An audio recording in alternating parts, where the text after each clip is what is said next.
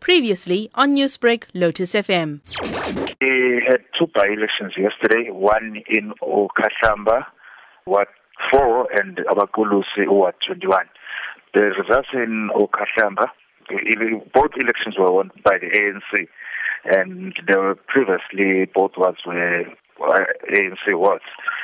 In Abaqulisi, the ANC won by 49.89%, and in Okhahlamba they won by 35.03%.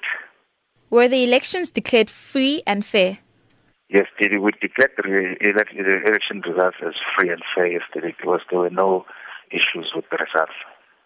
How's the turnout of people at the two voting stations? Voter turnout in Okhahlamba, the voter turnout was 65.69%.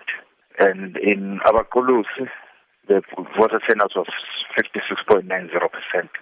Newsbreak, Lotus FM, powered by SABC News.